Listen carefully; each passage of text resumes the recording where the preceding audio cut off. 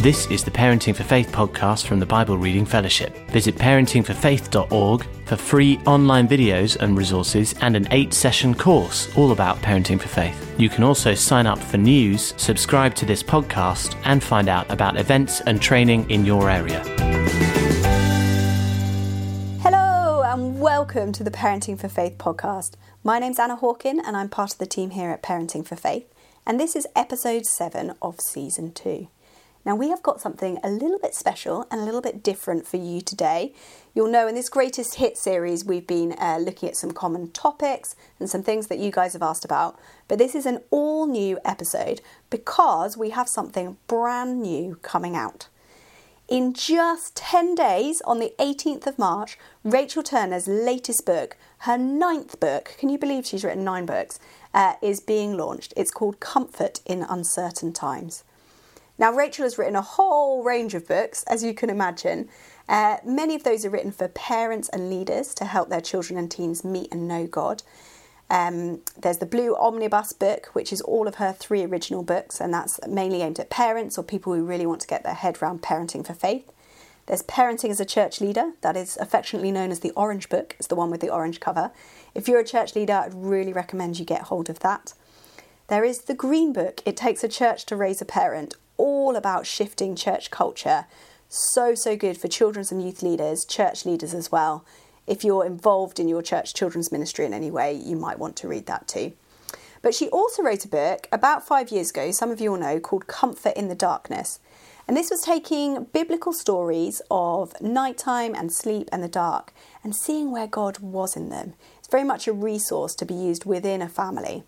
And Comfort in Uncertain Times, this newest book, is much more in that vein. Except instead of looking at the darkness, it's looking at biblical stories of anxiety, loss and transition. Saying, where is God in that? What's he doing? And what can we learn from it? It's got, they're brilliantly and beautifully retold, and it's got all the resources that come with it to help you have a great conversation. It's going to be really, really useful. So we are having a book launch on March the 18th. Now I'd like to say we're going to be swanning around with glasses of bubbles in a bookshop that smells beautifully of new books. But, you know, that's not the era we're living in. So it is going to be on Zoom, but bring your own drink, bring a friend. We've made it so that you can come as a church or an individual or a group. It is completely free to sign up. And not only will you get a free chapter of the book, you'll also get a discount code to buy the full book. And Rachel's going to share how to use it. So you'll have the resource, but also just some really great ideas, really practical. How can we get using it? I do not know a single human in this world, a single family, who has not been impacted by anxiety, loss or transition in some way. So I really think this is for everyone. So do sign up. You can do that on our website and we'll pop a link in the show notes. But I pinned Rachel down. I found some time when she was free and I just asked her some questions, which is what I'm going to share with you today. So this is me interviewing Rachel Turner, author of Comfort in Uncertain Times. It's kind of a sequel to Comfort in the Darkness, but kind of not really. It's in the style of Comfort in the Darkness. So I've written a book called Comfort in the Darkness, which is sort of stories exploring sleep and who God is at night. And just as a resource for families to explore together the ideas through reading Bible stories and having a discussion. And we really felt like there was another big topic that kept coming up with families. You know, we did darkness because it's like everybody's kid struggles with sleep at some point.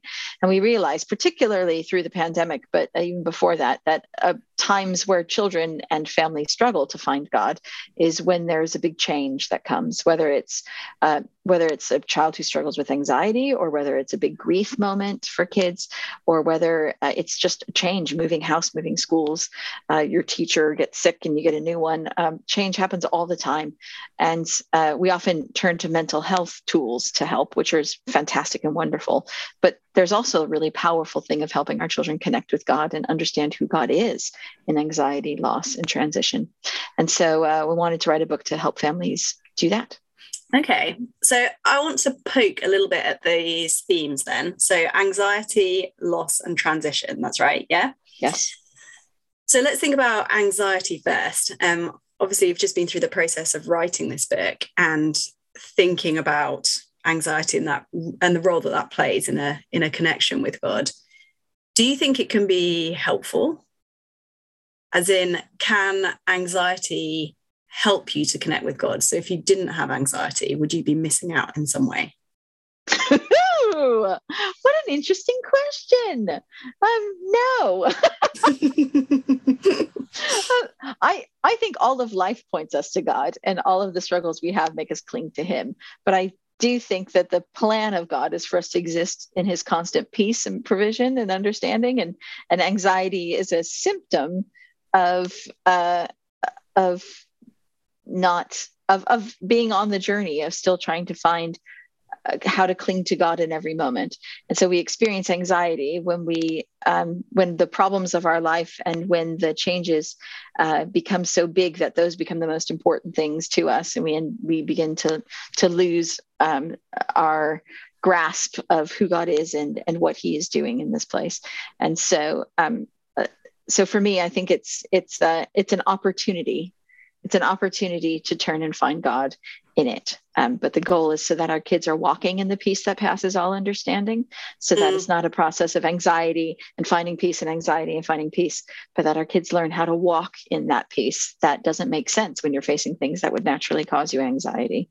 I think that's the purpose of God that we have. And we get to help our kids learn how to find that quicker and quicker, and to start their days like that. And when they reach something that would normally cause anxiety, how to reestablish themselves in that peace quickly. I like that, because I've wondered about so Jesus living on earth as a man, would he have experienced anxiety? Is that something that he would have to have faced, do you think? Or with his constant connection to the Father and being asleep on a boat and all those kind of things, do you think that wasn't something he had to face particularly? This isn't really about the book now. I'm just interested to ask the question. I think as a team, we had this huge debate about this, didn't we? About the difference between fear and being scared or afraid. And I think the idea of Jesus sort of experiencing no emotions. I think sometimes we picture anxiety as an emotion, and I think Jesus experienced the whole range of emotions, and therefore I think he would have experienced moments of surprise and things that faced him that caused uncertainty. I think what Jesus shows us is how to live with God so that those emotions aren't the primary thing that rules us. And so I don't think I see Jesus walking around in anxiety. I think I see Jesus being overwhelmed by people who want to be healed by him, and him calling a time out and going out into the sea to have a break with God. I see him experiencing emotions and coping with them in godly ways to restore and find connection and peace. And I think that's what I'm hoping for our children, is that they experience the range of emotions and know exactly what to do with them in the seasons as they arise. You know, we see Jesus pouring himself out in Gethsemane, saying, please, if there's any way that I don't need to do this, please, let's figure this out, but your way. And then we see him walk this path in a sinless, peaceful way that was filled with pain and horror. And yet he walked in a journey that we can only hope to walk through when we walk through those things. And so I think it's not about, did Jesus not experience those emotions? I think it's watching how he handled those emotions that inspires us. So the book talks about loss as well. Which Bible stories did you use to talk about loss, and why did you pick them? That's very interesting. I tend to, just because of my personality, tend to want to go with stories that are less used because I think, I don't know about you, but like we go, it'll be the Jesus swept story. And so we instantly go for the ones that we think we know. And I think sometimes that means we disconnect from stories because we know them so well. And so one of the ones that I used to discuss loss was, well, two of them. One, I talked about Hagar and Ishmael, and the time where Hagar and Ishmael, they're the father and Hagar's husband, partner, whatever, it's complicated, basically said, you can't live with me anymore. And Ishmael is now disconnected from his home and disconnected from his parent, and they're struggling to find water and food, and they're just at the end of themselves. And I think there's a loss of everything that Hagar and Ishmael was experiencing, and that's the moment where they thought they were going to die. the mother just laid the kid on the ground and walked away because she couldn't watch the suffering of her child anymore. And God comes and provides water. And when Hagar is telling Ishmael about it, she said, God sees. He's the God who sees, because God said, I heard the crying of the child and I responded. And I love that Ishmael didn't have words. He didn't say a fancy prayer. He just was experiencing emotion, and God heard and responded. And so the point of that story that I wanted to pull out was that you don't have to have words for God to hear you. You don't have to have words for God to see you. And that there are times where our sadness and grief will be so big that all you can do is experience it and God will hear. And that was the point of that story. I also pulled out right before Paul, a different story, right before Paul went to go back to Rome. And basically he was told, you're going to die. Like that's it. It's the inevitable thing. And all of his friends trying to cope with the emotions of the idea that they're not going to see their friend again, and them talking about Stephen and watching Stephen die, and how when Stephen died, he saw Jesus and was reaching out for God. He was filled with peace and purpose and joy, and that no matter what we're experiencing and how we face the death and grief that is coming, we will all see each other again because of the glory of who Jesus is. And that sense of not only in the pain and grief that we experience, God sees and hears, but also that no matter what loss we've experienced, this is not the end, because one day, and the joy of the one day, it may not be happy right now, but it's comforting right now. And the joy of the one day, and to talk about that, and to talk about how we feel about that we can have someone in our family that we know may not make it, and we can pray for healing and we can see what happens. But if this person dies, that is not the end, because we will all together one be. So it's stories like that we cover. And I'm aware some people listening to this are going to be, their families are going to be in situations right now, or have been recently, or coming up, situations of grief or loss, difficult things going on. And I've been quite struck by how difficult people tend to find it to sit with those emotions and to explore them. I think often our gut instinct as a parent, or what we were modeled, was to cheer people up or encourage them or think of a way to put a positive spin on something. Why do you think it is important to take time to explore and process those more difficult emotions? I think in one way, we can't find healing unless we allow ourselves to experience it.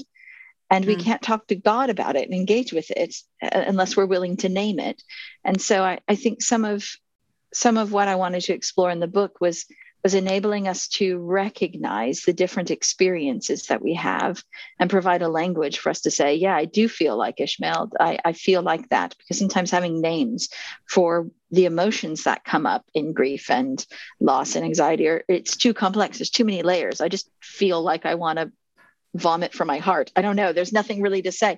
And so I think being able to identify with people in scripture who've walked that can be a helpful way of processing it, because then you can go to God and say, this is how I feel. This is what I need you to do. Or this is what I feel. Come close so that I'm not alone in it. And I think being able to sit with it and validate that is really important, because otherwise we find sometimes children experience shame if they're feeling emotions that don't appear to be echoed in the people around them. If I'm experiencing deep grief and you're just trying to slap a happy face on it, well, now I'm letting my parent down because I can't put a happy face on it, so I'll hide my sadness. And you get all these complex emotions where when you're validated in your experience and taught what to do with that, that's where it becomes healthy. If you're not taught what to do with it, then you're just stuck in this pit and you can't climb out. But if we can say, it does feel like this, and this is what I do with it, it can be really significant. I know that people in these situations struggle sometimes to know how to talk about it and what to do and how to connect with God. And that's part of the reason that we wrote the book, because it's not just the stories to identify with, but it's how to take that forward. So in every story, we have the story that's a retelling of it. We have the key truth, so that, like, if you can't remember anything else, you're like, this is what we're talking about. This is the one thing to grab onto about God in this, amongst others. And then we have conversation starters of really just a series of questions.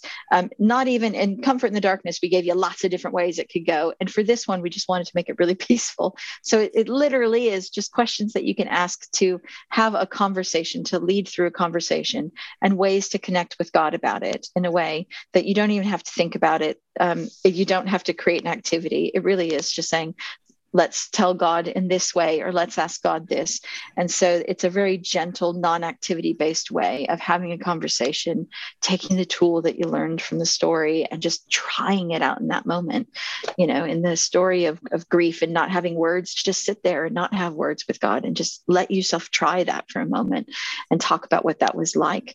And so the book is to facilitate you having the conversations that you don't know how to have, or not quite sure where to go with it, and how to connect with God in lots of different experiences and ways, and different ways of who he is in these moments, so that you can find what's working for you in this time, and to root yourself in the truth of who God is in this time. And when and where do you picture people using a resource like this? Because we all know the scenario. You're everyone's tired, you're getting ready for bed. And that's often when the questions pop up of, why is grandma ill? Or I'm starting a new school and I don't know how I feel about it, or those kind of things. Is this the sort of thing that then you pull out and you chat about before bedtime, or are there different places where it might work?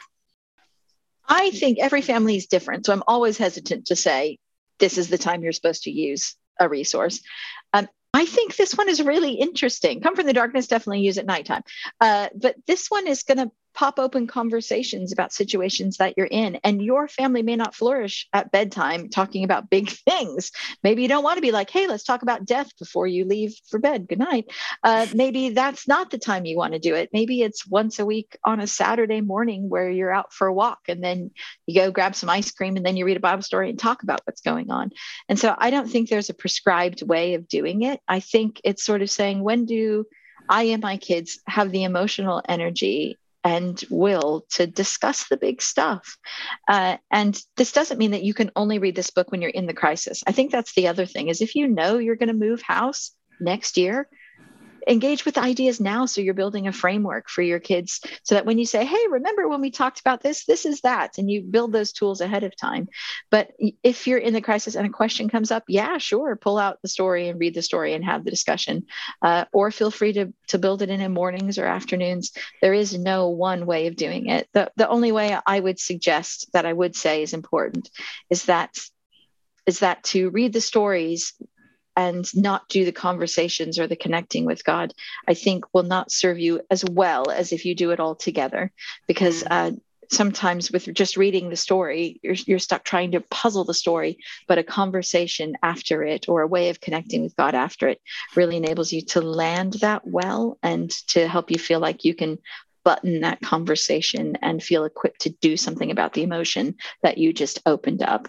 And so particularly with this topic, I think being able to read the story and have a conversation about it, and or pray about it, I think it's that pairing. It's really equipping your kid to have an experience of processing something or thinking about something in the future and knowing what to do with it.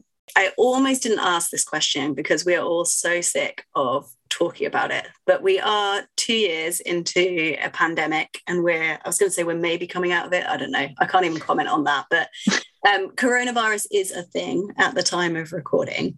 And obviously as part of that, lots of children and families have experienced changes. They've experienced loss in all sorts of ways, almost certainly some anxiety as well. But there's no coronavirus in the Bible. There aren't any Bible stories about COVID. Is this the kind of book that could be used to address some of those issues? Absolutely, because whether it's a pandemic or a catastrophic house move or disease or illness, to me, the pandemic is this big experience that has loads of little experiences of change and anxiety, all of which have been experienced through all of history. And so we feel like we're in an unprecedented pandemic, which is true, but we experience the same anxieties and grief and loss and change that we have in multiple times. And so, I look at Priscilla and Aquila as one of the stories in the Bible, in the book. And, they were just living a great life in Rome. And then all of a sudden were kicked out of their home and house and everything they knew and had to just go towards an unknown future. And they had no idea what that would look like. And yet God wove it for good and gave them a whole new way of having a house church. And they discovered Paul, and they got to live with Paul for 2 years. And they got this whole new life adventure that they never knew out of something that really was destructive and disturbing and ripped the carpet out from under their feet, literally. And so I think, you can see those and go, in what ways have we felt that our whole life was destroyed? In what ways have we felt that we had to go towards a future we had no idea what it was like? And over the past 2 years, what are the places that God has wove it for good? What is the places that we've seen a good moment and go, gosh, that is something really significant that God brought out of something that was really negative. And so you're learning those tools to be able to not only process your past, but to process the next time you feel like your whole world has been destroyed, because throughout Scripture, people's worlds have been destroyed and God has shown himself beautifully in all of them. And you did a really useful podcast segment on this before, which was all talking about, I'll link to it in the show notes, but just, you don't have to replicate the exact same situation in the Bible, but, what elements of the emotion or the challenge are similar. I personally just found that really helpful. So yeah, I will link to that. Thank you so much. We are really, really excited about the book coming out. It is out on the 18th of March. And if you would like to be at the launch, you can get your tickets from BRF online. They are free. There is no charge. And we are encouraging you to sign up. There will be a special discount code. You can come on your own or come with a group of friends. When I say come, it's online. Everything's online these days, right? But you can watch. Rachel will be sharing a lot more about the stories in the book, how to use them, that kind of thing. So pop that date in your diary and we'd love to see you there. Thanks so much. Bye. Bye.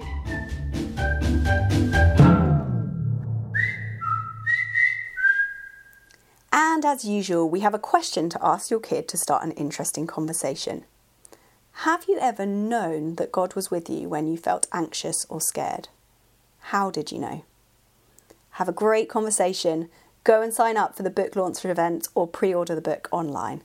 We'll see you next week, where we're going to be chatting about siblings. Bye.